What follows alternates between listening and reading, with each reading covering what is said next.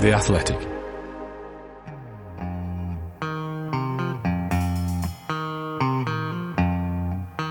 The only way to score is, of course, to play with a handbrake off. Hello, I'm Ian Stone. Welcome to Handbrake Off, the Arsenal podcast, brought to you by The Athletic. Another good week for the Arsenal, with both the men's and women's teams winning their respective European ties. We'll talk about both of them, as well as the Ballon d'Or nominations. Our guests this week, James McNicholas and Art de Roche. Morning. Good morning, Ian. Good morning. Hello, Art. Hello, James. Well, Arsenal got the job done on the day that someone else's job was done. For those of you listening outside of the UK, you may have noticed that while the Arsenal have sailed serenely on, the country as a whole has been going through some upheavals. Our latest Prime Minister, Liz Truss, resigned after 44 days in the job, and a new one is being looked for as we speak. Although if you're listening to this on the weekend, it's possible the new one has been chosen, has taken office and then resigned, and we're on the hunt again. Anyway, here at Handbrake Off, we thought we'd ask our guests which Arsenal person, past or present, would make the best replacement for Liz Truss as Prime Minister, and what qualities would they bring to the table? James, I'm going to come to you first. Well, I think we need someone in position quickly. We need someone who can steady the ship. We need a caretaker, effectively, to oversee this period. And so I had to go for caretaker supreme, Stuart Houston. The man who, in a crisis, Arsenal historically turn to steer them through. He seems the obvious choice. I considered Freddie Ljungberg, who was a good caretaker manager in himself, but I'll stick with Stuart Houston. Okay, what about you, Art? What are you going for? My candidate is nowhere near as serious. I've just gone for the quality of vibes. Of course you have, Art. And it's Emmanuel Eboué. Emmanuel Eboué? I just think he'd lift the mood quite a bit for maybe an interim spell. And then if you wanted to get someone a bit more serious, then you're probably looking at someone like Per Mertesacker. I think he's probably the one out of everyone where you can see he's got some brains there. So, yeah, I think my unserious candidate is Emmanuel Eboué. And then to back him up, we'll have Per Mertesacker. Per Mertesacker? Well, it would be good to have a tall Prime Minister, I think. We haven't had one that tall in quite some time, if possibly ever. Although I do worry about him sort of bending down to talk at the podium. But anyway, I've gone for Tony Adams. I think Tony Adams, in all seriousness, would have some smart things to say about the justice system, having been through it. There was quite a long time when I was convinced that Arsene Wenger should actually be leader of this country. Obviously, he would stay as Prime Minister too long and it would end in rancour. But, for a while it would be glorious. But I'm going to plump for our club photographer, Stuart McFarlane, for the team talk he gave the cabinet before meetings. This is my country. I in love this country. That's it. I think that would get him going quite nicely. Arsenal pushing and probing, and Xhaka! Brilliant finish! How well taken that was! Arsenal won, PSV Eindhoven 0. Also, Lyon 1, Arsenal 5, which we'll get to in a bit. In the Europa League, Xhaka scored with his right foot. This figure, it's ridiculous. Arsenal's 13th win of the season out of 14 games, 8 in a row. James, they brought the cavalry on, didn't they? Ødegaard and Partey came on. I mean, I would say I was working last night, so I haven't listened to the highlights. But Ødegaard lifted the pace and lifted the pace of the team when he came on. Yeah, and he played an important part in the goal. I mean, it's a lovely finish from Xhaka, but I think that little pass round the corner from Ødegaard to Tomiyasu, he makes it look so easy, but he almost barely looks actually at where Tomiyasu is. He just sort of, peripherally is aware of him out on the right, shifts the ball, plays him in. It's a lovely cutback and a great finish. He did bring on the cavalry and he started strong too. I mean, this was a starting 11 that included, Jesus, Saka. And I found Arteta's comments about Bukayo Saka after the game really interesting. He spoke about this idea of, is he being overplayed? And he said, look, the best players in the world play every 3 days. They play 70 games a season. They score 50 goals. He said, I don't want to put it into a player's mind, this idea that they should be playing less. And I just think that's quite interesting because certainly the dialogue among supporters, I think, is more one of concern. Is he going to get injured? We're worried about him. But within the club, they're pushing this guy and they feel comfortable doing that based on the physical stats and information they receive about him. I just think it's sort of an interesting situation. I mean, I can't lie, my heart is in my mouth every time he gets a kick or every time he goes down. But I think we've got to have trust and faith in the people making these decisions, and they're doing so, based on good, sound reasoning. Yeah, and although he is a young guy, Art, I mean, he is an experienced player now. He's played over 100 games for the Arsenal. I mean, I think he wants to play every game, doesn't he?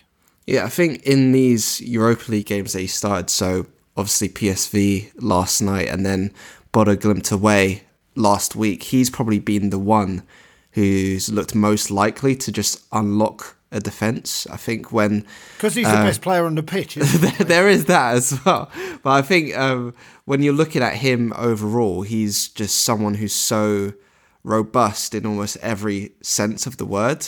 He really rarely gets injured, and I think that's just a testament to him, and also I guess the medical staff as well, because I remember, I think it was just before the Zurich game, I did ask Arteta whether he would be rested in these Europa League games, and he said they do have a plan for him. I guess the plan was for him to be rested in the first 2 games and then secure qualification and hopefully first place, so they miss out on the extra knockout round later in the year. But I think with Saka, you're probably seeing just someone who's benefiting from the confidence that he's been given from a very, very young age.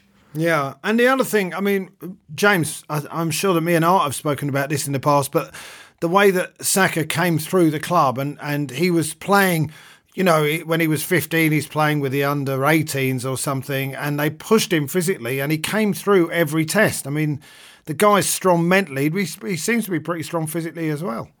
Yeah, I mean, listen, he's got many qualities, but his physical capacity is absolutely one of them. And that was evident all through the academy. He's used to playing with older players, used to being the kind of skillful player who does get a bit of a kicking. I mean, even in the incident last night where I think he got a kick on the calf, it didn't stop him. I think they had sort of 3 bites at him and he managed to dribble away from them and get a shot away.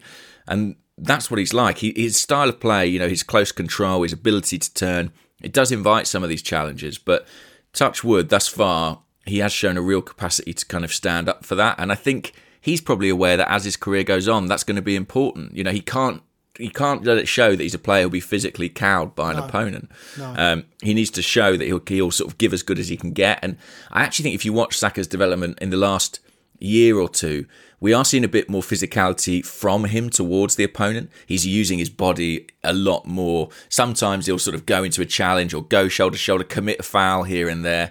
And I like that because I think that's him blossoming and maturing and kind of, learning to use his body and make everything a battle, which it has to be in the Premier League. But I think the reason that he was out on the pitch, it does owe something, of course, to a couple of injuries or absentees. Emile Smith-Rowe is out unexpectedly. Gabriel Martinelli's not been feeling too well as well. Perhaps if they were available, we wouldn't be seeing the likes of Saka. So Arteta, he's got a relatively small pool of players, first-team players that he's working with, and he's rotating within that.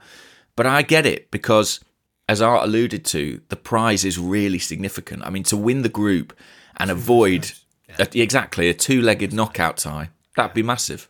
Yeah, because let's be fair, he'd have to play in one of them, wouldn't he, at that point? So better getting him playing now and not have to have that game and keep everyone a bit more rested. I mean, in terms of his strength, I completely agree with you. I don't know if you were on, either of you were on the pod where we talked about the game against Man United last year, where in the first minute he just bullied, I think it was Dalot, off the ball and then turned inside and some massive hulking Man United midfielder brought him down, but it lifted the whole crowd. And yeah, he's definitely using his physicality. On the point that James made about Ødegaard, when he played that ball through to, was it Tommy, yes, out wide?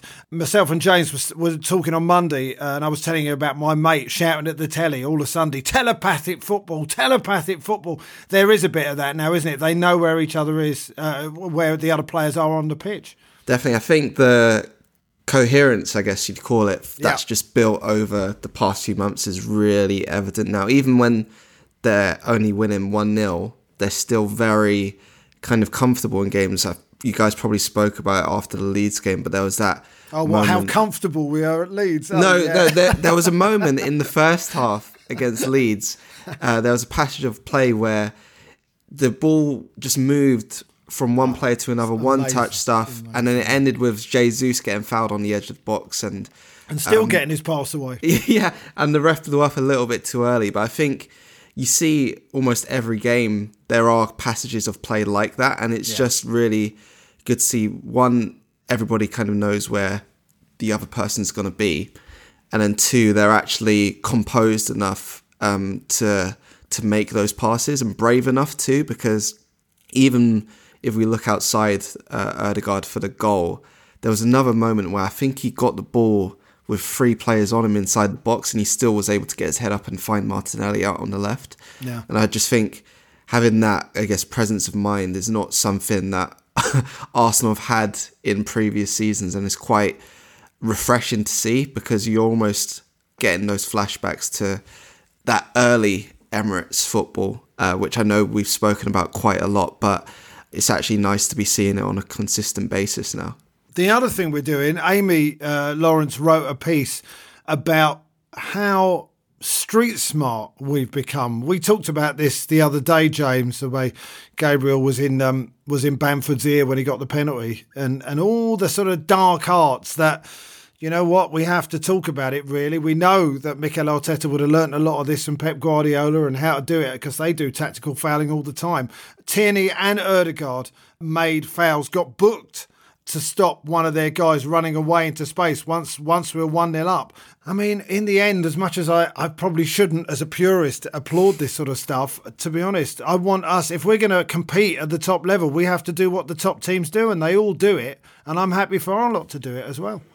They do all do it, and Manchester City, probably the best team in the country. They're the arch exponents, aren't they? And Arteta was educated as a coach there, and there's that famous clip, I think, from their Amazon documentary of him talking about, De Bruyne and Silva, how he's happy for them to take a yellow card if it means they can stop the counter-attack. In fact, I think he says they have to do it. That's part of the maturation process, I think, for this Arsenal team, learning those things, that kind of game management.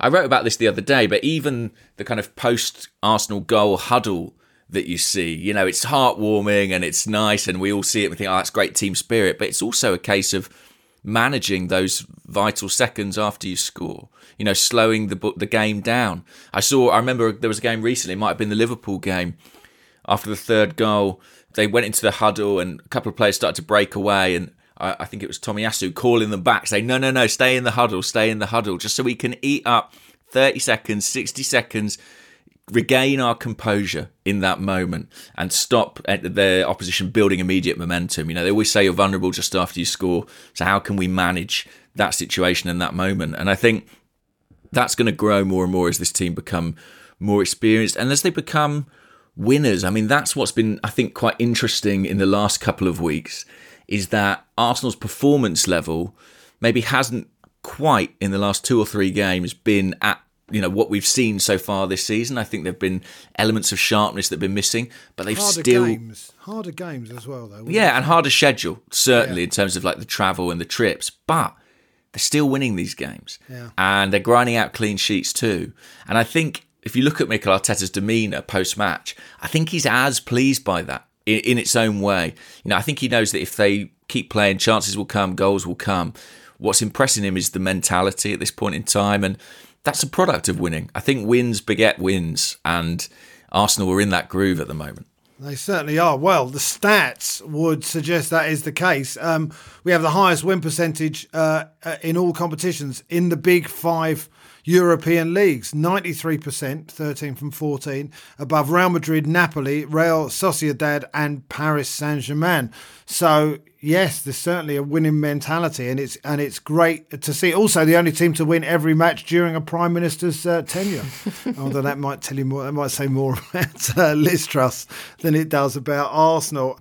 And meanwhile, by the way, the women's team had an absolutely fantastic result away at the European champions, Lyon. I mean, we are, I mean, I know you watch the women's team regularly. I watched the game last year when we got absolutely stuffed in the first game of the Champions League against Barcelona last year, who lost to Lyon in the final. And now we go to Lyon, albeit an injury-affected Lyon team, and we win 5-1 in their home stadium. I mean, it's their first loss by more than one goal in the competition since 2009, and only their second home loss in 82 games. I'm loving the stats this morning, by the way. It's excellent, isn't it, really? Yeah, it's quite a weird one because I think going into it, no one was looking at this as if it was a win. Even I think people would have seen a draw as a good result, a solid kind of start to the group stage. And especially when you consider they were going to be without Leah Williamson and Rafaela Souza at centre-back. But I think the way they played against Reading, or just the way Reading played against them as well, was quite a good preparation because they didn't have it all their own way. And then when they came to Lyon, it was almost like they just had more space to play in because Reading tried to be really aggressive with them, pressing them really high. And then when you see the game against Lyon, especially the first goal, you just look at the amount of space that Kim Little's in midfield, and that's the one player who you don't give that much space. And it just seemed like they were comfortable. And one player, I guess, who deserves a special mention is Caitlin Ford, because everyone is probably going to be focused on Beth Mead with all the Ballon d'Or noise and Vivian Miedemar not starting, but she's been consistent throughout the calendar year, even going back to last season when Jonas Eidevall allowed her to go back to Australia for a bit after the Asia Cup and then come back a bit more refreshed. I think all her goals and assists last season came after the new year, and then she started this season really strongly off the left. So it's quite, I guess, an amalgamation of all the kind of good work over the past 12 months, I think, and you're just seeing that this Arsenal team are serious. They do. I absolutely agree. James, Beth Mead said, we haven't changed much from last season, but the on-pitch understanding now is a lot better. I mean, this is sort of the same conversation we're having about the women's team that we're having about the men's as well. I guess so, and it's a case of a manager who's got his feet under the desk and has the team playing his way now. I mean, inevitably there was going to be a period of adaptation after Jonas came in. But, it's funny, I was away for this game, I was on holiday, and when I'm on holiday I have to sort of pretend to my wife that I'm not interested in football. There's kind of an unspoken football ban. So I kept going on my phone, and she was like, what are you doing? And I was like, I'm just looking at the menu for the restaurant tomorrow. It looks really good. And like the goals kept coming in. It was sort of surreal, to be honest, to see that scoreline coming in. And yeah, I've obviously soaked up everything since. And it was interesting listening to Jonas Eidevall talking about how Arsenal look to exploit the space in behind Lyon's fullbacks. They're a team that characteristically push on from those areas, and Arsenal prepared for that, played for it. They selected Frida Maanum for her ball-carrying abilities as well. And it's just a tremendous result. I mean, I think, honestly, a landmark result for Arsenal in Europe. And, yeah, I mean, listen, it just adds to the feel-good factor that exists around the club. And, I think they've got a couple of Champions League home ties at the Emirates Stadium. So a result like this is only going to generate even more interest in those. So, yeah, a really, really fantastic, proud night for the entire club, that one. And perhaps Beth Mead will get recognised in photos at some point as well, as opposed to just being Viv Miedemar's mate. Anyway, another good week for the Arsenal. This is Handbrake Off, the Arsenal podcast brought to you by The Athletic. This episode is brought to you by Michelob Ultra, the official beer sponsor of the NBA. Want to get closer to the game than ever before? Michelob Ultra Courtside is giving fans the chance to win exclusive NBA prizes and experiences like official gear, courtside seats to an NBA game, and more. Head over to MichelobUltra.com/courtside to learn more. We were a bit with the handbrake at time. Ian Stone, Art de Roche and James McNicholas. Art, I mentioned the fact that the photo on social media of Beth Mead, Viv Miedema, and then her friend, her +1, who happened to be the second best women's player in the world, only 1 point behind Alexia Putellas in the voting. Viv Miedema 11th in the final standings. I mean, this is it's an acknowledgement of what the Arsenal women's team have been doing over the last few years, isn't it? The standard that we've now got in this team. Definitely. I think the big, I guess, plus for Arsenal as a whole is a lot of this group have been together for a few years now. So even going back to the Joe Montemurro days, a lot of the squad is still the same. So it was almost like I feel Jonas Eidevall didn't want to change too much. He just wanted to add on top of the work Montemurro did. So you look at a lot of the play in possession is quite similar. They look to dominate the ball, but then what really elevated someone like Beth Mead, for instance, was how he wanted to play off the ball. And you can see she's a very aggressive player, both with and without the ball. And that kind of approach just suited her to a T. I think I spoke to her around this time last year, so very early on in the kind of Eidevall era. And she said even at that point, he was almost the perfect manager for her. And you just saw that confidence grow throughout the season. And obviously it just came to fruition at the Euros, where she was not just scoring goals, but she was assisting goals as well. And I think that's where you see someone who started out as a centre forward, was moved out wide by Joe Montemurro, and was open to that challenge, and has been very open ever since. And you see, I guess, the reward for that hard work. And of course, it would have been much better if there was 2 more votes in her favour. But as you say, I think acknowledgement's probably the right word, because I don't think that's an achievement anyone can take away from her. No, and we all know how good she is. Arsenal women did post "Guess Mead's on fire" with her holding a little sign in front of some fans. The other thing, of course, is they got Juventus, I believe, up next in the Champions League, managed, of course, by Joe Montemurro. That'll be interesting, wouldn't it, James? I mean, he'll know more about this team than most. Yeah, I think when the draw was made, a lot of Arsenal fans had a hunch that might be the draw, because it's a homecoming really for Joe, who obviously had a great time here at Arsenal and was really loved and respected by everybody inside the club. And it'll be interesting to see. I mean, I have to be honest, I haven't really followed how he's fared at Juventus. So I don't really know. Art might know more than me, but it will be a really interesting tie, and great to have Joe back at the Emirates. You weren't getting Juventus notifications on holiday? No, believe it or not. No, the Juventus women, something had to give. Do you know what I mean? I had to make some sort of compromise. Of your marriage, and that's fair enough. I think we can understand that. Bukayo Saka got 8th in the Coppa Trophy for under 21 players. I mean, I've read that actually it's a really good result. We all know how good he is, but he didn't play in Europe last year. I think all the others did.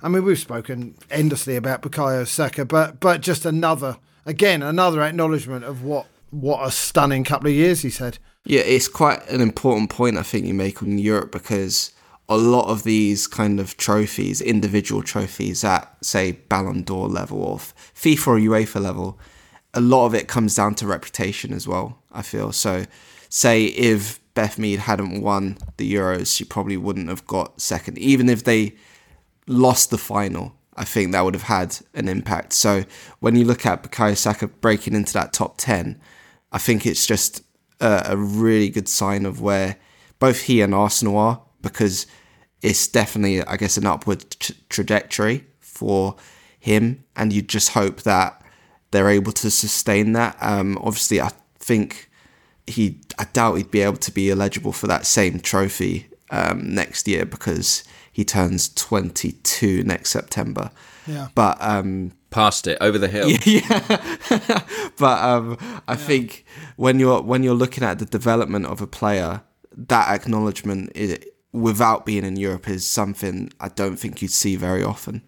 I also think for an English player, it's quite unusual. You know, I think these awards historically have maybe had a bit of continental bias, and maybe with some justification, because I think a lot of the time it's about reward of technique and skill. And there was a time where I think in Europe, certainly in academy level and development, they were ahead of England in that respect. But that has really changed, and we're seeing that with the generation of young English players we see now. But maybe the voting's not quite caught up. So I do think when you contextualise that result, it's really impressive, and it shows that Arsenal are on people's radar. Sorry, Art. One thing I find quite weird, actually, is how inside England, say if you look at the PFA results last year, there still seems to be that kind of whoever's reputation is best will win. Because it's quite insane that someone can get into the top 10 of the Copper Trophy and not win Young Player of the Year. But I think the less I say about that is probably the better. You know what? I know what you mean. I find myself not caring that much, really. As long as they're doing the job for us, quietly going about their business, I'm sort of fine. Since Pavel Nedved beat Thierry Henry to the Ballon d'Or, I've taken less notice of what they say. And the fact is, this year, Man City won Team of the Year and not Real Madrid. And that, to me, was ridiculous, to be honest, after what Real Madrid did in the Champions League. But hey, listen, we know we've got some superstar players in the men's and the women's game, and it's great that they're playing for the Arsenal. Art, you wrote a piece this week about what's been behind Arsenal's improvement this season. Ended the games with at least 40% of their possessions having ended in a shot rather than 30 to 35% at the start of last season. But the one I found most interesting was the fast starting and the fact that Eddie Jones, the England rugby coach, that was the thing that he noticed. We come out of the blocks so quickly now, and we haven't not conceded any goals in the opening 30 minutes because I think teams are a little bit taken aback by the waves of attack coming at them. Yeah, it's quite strange to see, considering what was happening, say, even 2 years ago, where it almost felt like every kickoff was the start of a what's it called? Psychodrama. Maybe that. But what is it called? Where you tip the sand timer.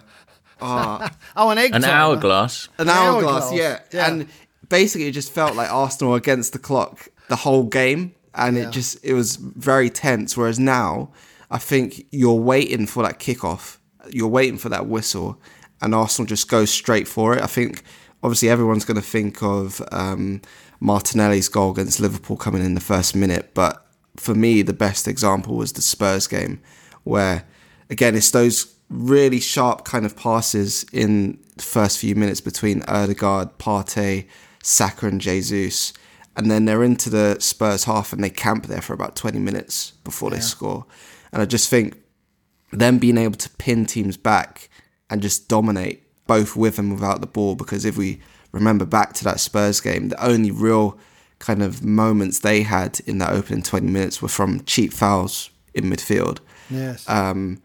That is what I think is really encouraging, because then you just see the kind of mindset where there is belief from the start, whereas before it would have been a bit more panic. And I think with that belief comes clarity in what they want to achieve, and you see that with how sharp the passing is, how quick the play is, and hopefully they're able to sustain that again until the World Cup, and then once they come back after the new year. Yeah, I mean, I was also thinking of the one against Brentford where we didn't score, where Xhaka played it inside to Martinelli and he slipped. But I remember talking to Adrian on this podcast and him saying, I knew we were going to win because of the sharpness of the passing straight away. The other thing, James, that Art pointed out was we've named an unchanged lineup more often than any other Premier League team. I mean, that must make a difference. We were talking about this, this football, this telepathic football, and the more you know who's playing there and what position they're going to be in, that's got to help. Yeah, there's a great chemistry about this team, and Arteta, I think, really looks to keep that consistent where he can. He gave an interesting answer last night because Eddie played, but he played from the left with Jesus through the middle, and Arteta was asked, why did you do that? Jesus has played his career a lot on the wing. You could have easily done that, put Eddie up top. And he said, well, it's one change rather than two. It's as simple as that. He just wants to try and keep a consistent hub love that. to the team. And we've seen that all through his selections this season. And hopefully it can continue. I mean, this is the most testing period of the season, arguably, in terms of the amount of games we play. So it's the greatest test of consistent selection, certainly. And let's see, we go to Southampton on Sunday. Fingers crossed it'll be a similar sort of team to the one that won at Leeds last weekend. Quite. I mean, ultimately, we lost at Southampton last year, critical in our failure to reach the top four. But this is a different team and a different club, isn't it, really? So, forward with optimism, I think. Let's have a song to end. Art. What? I know I'm not going to know this song, but it doesn't matter, does it? Who cares? What song have you got for us, Art? So I was watching the game last night, and the longer it went on, the longer I felt it was just going to end up in a draw. And Arsenal haven't drawn since January, I think, when they played Burnley, which is a long, long time. So my song is called Long Time by Playboi Carti. I ain't felt like this in a long time. I ain't felt like this in a long time. Right, James nodding. Obviously quite a bit younger than me, so is in tune with the kids. Whereas, okay, I'm just going to go, well, fair enough. That sounds like an excellent tune. What have you got for us, James? Well, after Granit's goal, I was like, I've got to pick a Shaka Khan song. And there was some. The obvious one is Ain't Nobody, because Ain't Nobody does it like Granit Xhaka at the moment. But I actually am going to go for a ballad. I doubt it's going to get played. But the title's so good. It's Through the Fire. Because if anyone has been through the fire in their Arsenal career, it's surely Granit Xhaka. And I didn't know, but this is the song that Kanye West sampled for Through the Wire. And I think the story goes that Shaka Khan never wanted her songs to be sampled, but one of her kids convinced her to let Kanye sample it for Through the Wire. So there you go. I'm going to go Shaka Khan, Through the Fire. Nice. I am, after Mikel Arteta talked about the players, he wants the players to want to play every 3 days. I've gone for Desire by U2 because, that's what we want. We want them to have that desire, and right now we can see them having it, and it's absolutely fantastic to watch. At some point we will do a pessimistic handbrake, but it's just we might as well enjoy ourselves, right? So that's it for another happy handbrake off. Thank you to Art, and thank you to James, and thanks to Abby, who's our producer, who's come back for a short while to look after us, and thank you, listener, as well. Enjoy the weekend. See you soon.